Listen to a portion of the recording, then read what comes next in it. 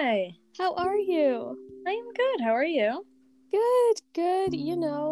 It's really hot here. I don't know if there's a heat wave in Edinburgh, but Yeah, not really, I don't think. there's a heat wave here and it's horrible. Yeah, I checked the weather for, like the area. And it was, what, like 90 Yeah, yesterday it's and today? ridiculous.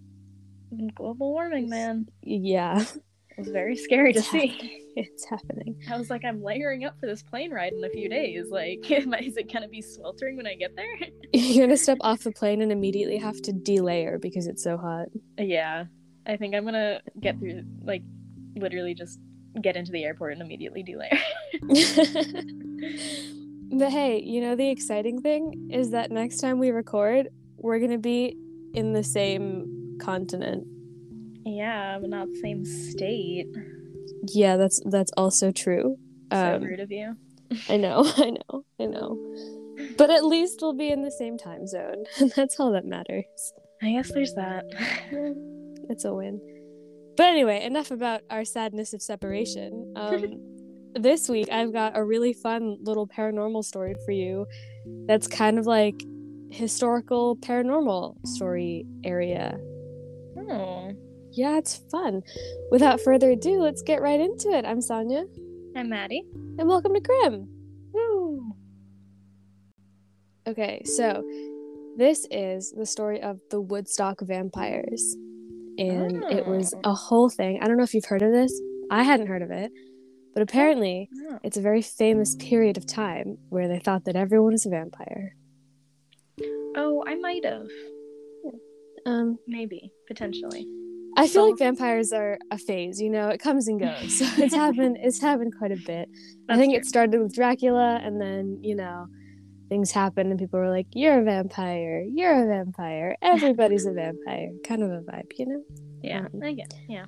Yeah. So, as you probably know, New England is famous for horror stories, ghosts, hauntings, all of that. And I mean, like, by famous as in, like, horror writers like Stephen King and H.P. Lovecraft. Like, they write their stories based on the myths and legends from New England. So it's kind of like the area to be haunted.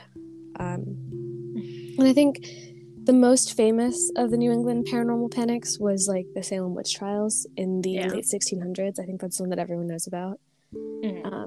And I think that's kind of the start of, like, the phases that were, like, panics about paranormal things happening.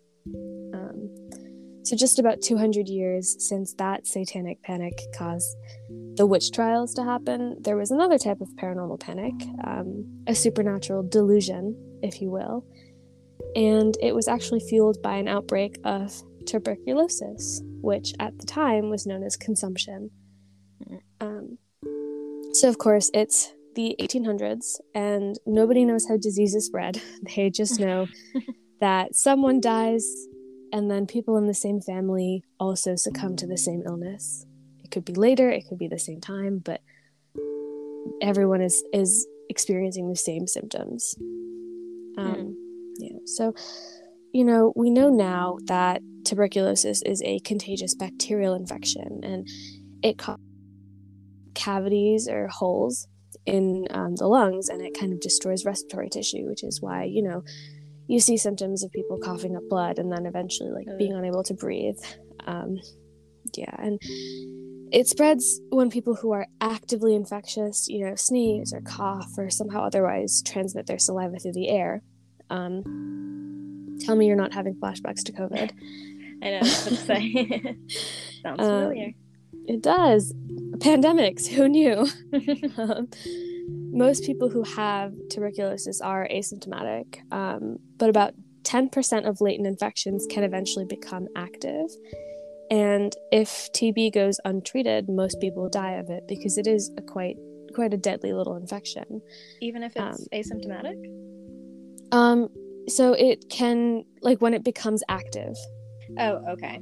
Yeah. So, like, yeah, okay. I see. So people are more likely to become infected if they're living, in close quarters with someone who has TB.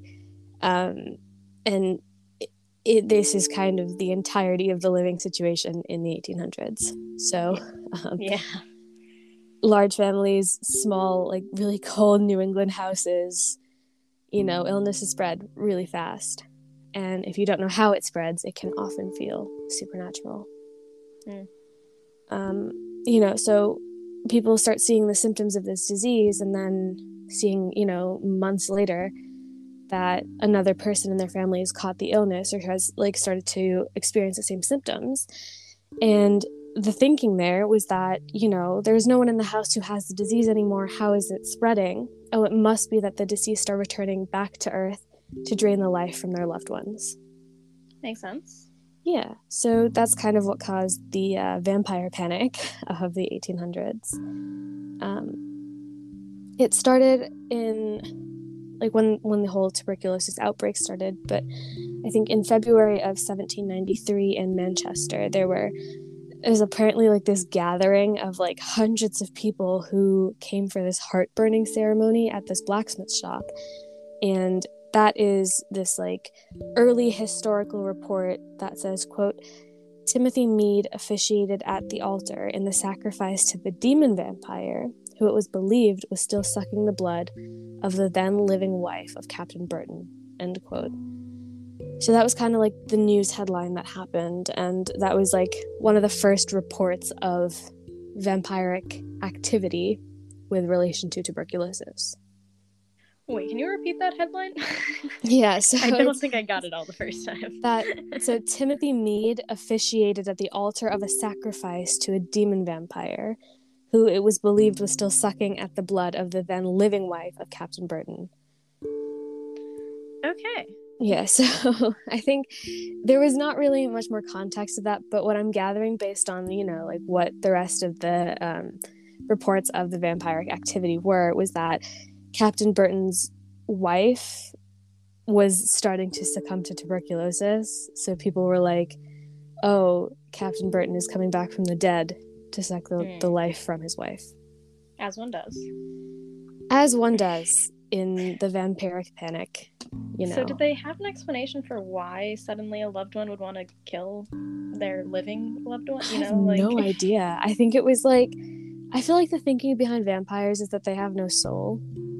Okay. So it's like, these are people who I know, and then I know that they're alive, so I'll go and kill them. Interesting. But that is pure speculation. I actually have no idea. But that's what they thought. They were like, it works within families. It must be that the dead are coming back to kill the living. Yes. Not honestly, if I didn't know about diseases, I'd feel like that was I feel like that was a fair statement. I'd be like, yeah, fair enough. Like, I understand. Yeah, I guess.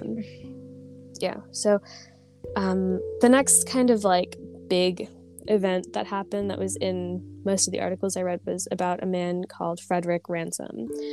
And he was a 20-year-old student at Dartmouth College who died of consumption. But the thing was that he came from a really wealthy family, so people thought that he was an unlikely victim. And like, even though he wasn't the first person to die of the disease, he did end up, quote unquote, sparking the flames of vampiric panic in Woodstock. Because he died on February 14th, 1817. And when he died, his father was convinced that he would turn into a vampire and return to life and then kill the rest of the family. So what he did was he ordered that the body be exhumed from where it was buried, and they removed the heart and burned the heart in order to protect the family. And because it was kind of like, he comes from this really wealthy family, the people who have money must know what they're doing, I guess, the story became quite famous. And his younger brother, Daniel Ransom, who was 3 at the time, ended up actually surviving the whole thing. I don't know how he did, but he did. And he later wrote, quote, "It was said that if the heart of one of the family who died of consumption was taken out and burned, others would be free from it. And father, having some faith in the remedy, had the heart of Frederick taken out after he had been buried, and it was burned in Captain Pearson's blacksmith forge," end quote. So that was kind of like the common practice at the time, like to stop the disease spreading, burn the heart. And even though he was 3 at the time, he still remembered for like the rest of his life how frightened he was when the doctor visited the home to examine Frederick and was like, yes, this is vampirism, we got to burn the heart. Sadly, burning the heart did not stop it from, you know, kind of taking out the rest of his family. And his remaining family at the time did succumb to the illness. But, you know, his report kind of told us, like, what happened at the time and what the thinking behind it was, like, that kind of situation. Yeah. I can't imagine being 3 years old and being told that your dead brother is going to come back to life to kill you. Yeah, that's horrifying. Yeah, it's really scary. Yeah, so the other kind of main story happened in the 1830s. And this was the one that sparked the most panic because there was a very famous newspaper article written about this event. In the 1830s, a man named Corwin died of consumption and was laid to rest in Woodstock's Cushing Cemetery, which I think was a really common resting place for, you know, the residents of the village. It kind of makes sense that there'd be like one main graveyard. But before he died, he was described as having very pale skin, no appetite, was sleeping a lot, especially during the day. You know, he barely left his bedchamber, spent most of the time in the dark. So if you look at all these symptoms together, it does kind of seem like a vampire. Just sounds like me. Please. Maybe you're a vampire. Have you ever tried drinking blood? I'm just kidding. No, I have not. I'm glad. I'm glad. No worries here. But yeah, so just about 6 months after he died, Corwin's brother also kind of started displaying the same symptoms of tuberculosis. And this led many prominent men in the village, including Dr. Joseph Gallup and Dr. John Powers from the Vermont Medical College, to kind of come up with this drastic conclusion that Corwin had returned from the dead to feed on his brother's life force. Because, you know, they were saying it's 6 months later. Like, of course, the only logical explanation is that it's a vampire. So they exhumed his body for an autopsy. And according to the examination, it supposedly revealed that Corwin's heart was still fresh-looking and engorged with blood, not decayed at all. That is creepy. Right? And so that was like definitive proof. They were like, he's a vampire. Otherwise, how is the heart still like not decayed after 6 months? So they decided at that point to follow the protocol and publicly burned the heart in the town square at Woodstock. I'm not sure after the public part. That doesn't make too much sense for me. I guess it was like, it's the 1800s, like what else are people going to do with their time? Their entertainment. Yeah, like people came out to see like the Salem witch trials and everything. I feel like it's kind of similar to that, and like in a, you know, it's something public that's happening, like let's go see it, it's a spectacle. And also I think that's how like the news spread, you know, if you hear about a heart burning, you go out and see it and then you're like, oh, this is because they're vampires. And then it becomes a thing. But yeah, so after the townspeople were satisfied that the heart was burned properly enough, whatever, they decided that they would put the remains in an iron pot and bury this iron pot 15 feet in the ground. And then just because they were like, what if it spreads? They covered it with a 7-ton block of granite. Wow. Yeah. And then they filled the hole back up with dirt and sprinkled the grave with blood from a young castrated bull. Okay. I don't know the thinking behind it. Yeah. All I know is that happened. Never heard of that one before. Yeah, I guess they thought it would work. I don't know. They're like, we just got this blood laying around. Let's just try it. Yeah, fresh blood stops the vampires. I don't know. Yeah. The crazy thing is, a few years later, apparently a group of people heard about this burial, and they were like, you know what we should do today? We should dig up the grave. So they did, and they discovered that the rock, the ashes, and the pot had all disappeared. Are they sure they We're digging the right place. Honestly, that's what I thought, but I think at the time they were like, it has to be the right place. The vampire is back. I don't know. Yeah. Yeah, so about 60 years later, on October 9th, 1890, the Vermont Standard ran a sensational headline, which was titled, Vampirism in Woodstock.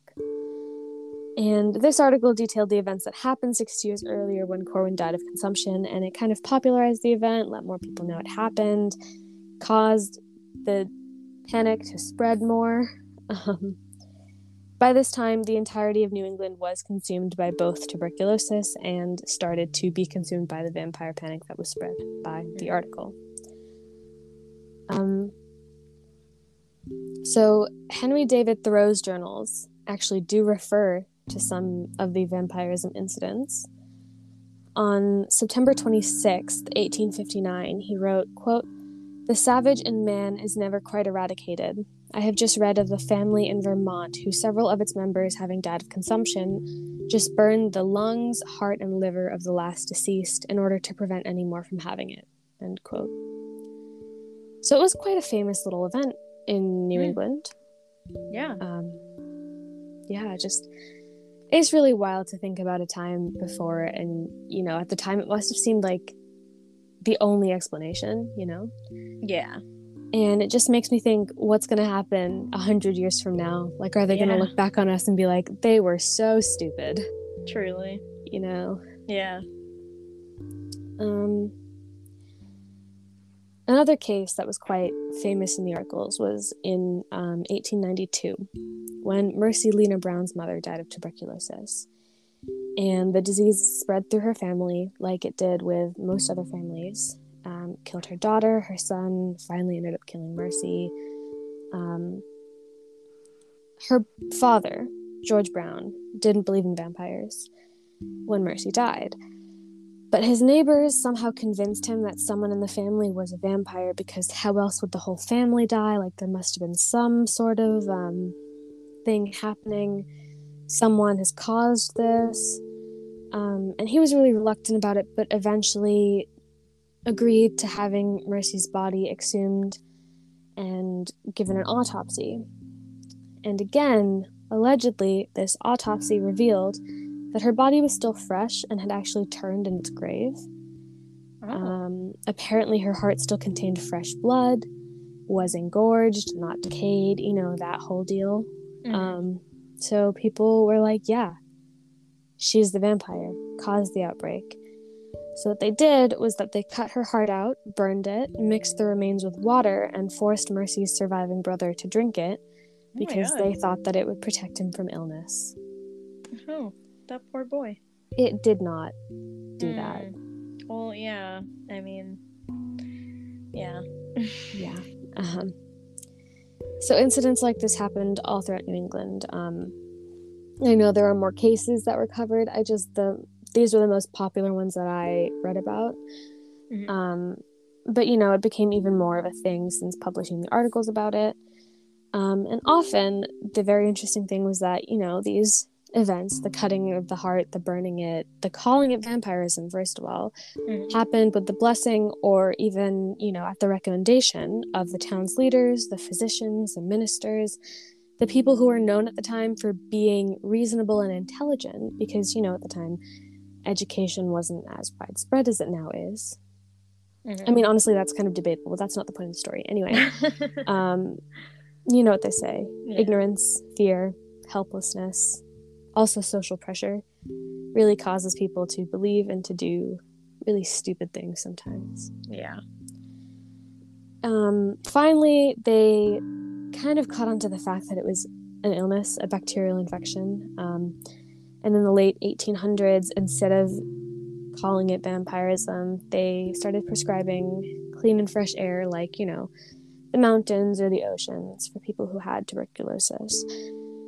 And that's when the sanitariums opened throughout the United States and in Europe to people who could afford it. And we have talked about this before, how sometimes the sanatoriums were horrible places that treated people really badly. Yeah. But again, we've covered that in other episodes, so I'm not going to go back into it. Finally, in 1882, they discovered the bacteria that caused TB. So they were like, okay, it's a bacterial infection. But it took 50 years to discover streptomycin, which was the antibiotic that allowed people to not die immediately from TB. But yeah, so crazy that the whole, vampire panic kind of caused another type of paranormal event that we've talked about, that they're connected. I, didn't realize that was a thing that happened. I always thought, like, when we talked about the sanatoriums and stuff like that it was like, oh, they knew it was a disease, and that's why they opened up the sanatoriums. But completely forgot that there was a time before they knew what diseases were. Yeah, true. So yeah, that is the story that I have for you today. Very interesting. Vampires. Who would have thought? Yeah. Well, thank you. Of course. Yeah. Do you have any life updates that you'd like to share to change the topic for us? Yeah. I finished my last final yesterday, so I am officially free. Hell yeah. And yeah, I spent the day doing some shopping. As you should. I think a little bit of stress shopping because I don't want to leave and I'm so sad. Just don't leave. Just stay. Stay forever. You had the right idea with going abroad for all of college. I know. Man. It was a great thing. I think everyone should do it. Yeah. Well, I'm very sad about my last week here, but yeah, I did some good shopping. I think I'm gonna do St. Andrews tomorrow, which is fun. Exciting. Yeah. And yeah, just trying to fit some stuff into the last couple of days here. But at least you'll be reunited with your flatmates from before. Yes. Which will be nice. That is true. Very true. But yeah, that is it for me. Do you have any life updates? It's a solid update. Thank you. I have been doing absolutely nothing. It's been great. I am almost done with season 7 of New Girl, which I started watching last week. So I love that for you. Or started rewatching. I have watched it before, but I was like, I need a rewatch. Made it through 7 seasons in literally 6 days. That's really sad. No, I think that's an accomplishment. Thank you. Yeah. That's very impressive. I'm waiting for Grey's Anatomy to get put on Netflix, season 18. Oh my god, that's a lot of seasons. Yeah. Damn, the internet says that it will be here in a few days. Well, and I'm choosing to trust Google on that, and then I will be spending the rest of my time watching Grey's Anatomy. So that is my life at the moment. I love that for you. Thank you. I'm doing my best. Yeah, so that's just about it for me. Do you have anything else that you'd like to share? I do not, so I can spiel us out. Amazing. All right, you can find us on Instagram at Grim Podcast. You can follow us, like our photos, DM us, and from our profile, there's a button to email us. You can email us at thegrimpodcast@gmail.com. You can stories we have covered, stories you want us to cover, or life updates of your own. We also have a Facebook, which is Grim Podcast, and a Twitter, which is Podcast Grim. And other than that, just leave us a good review and tell your friends and family about us. Yeah, and we will see you guys next week for some true crime from America. Yeah. It'll be really fun. Exciting stuff. But until then, stay safe out there. Yeah. Prepare yourself for the vampires. They might be returning. If they do, you know what to do. Take the heart, burn it, bury it 15 feet under the ground, and cover the grave with some castrated bull blood. Until it disappears. Yep. That's my advice for you all. Good luck. Love it. Yeah, we will see you guys next week. Yes. Bye. Bye.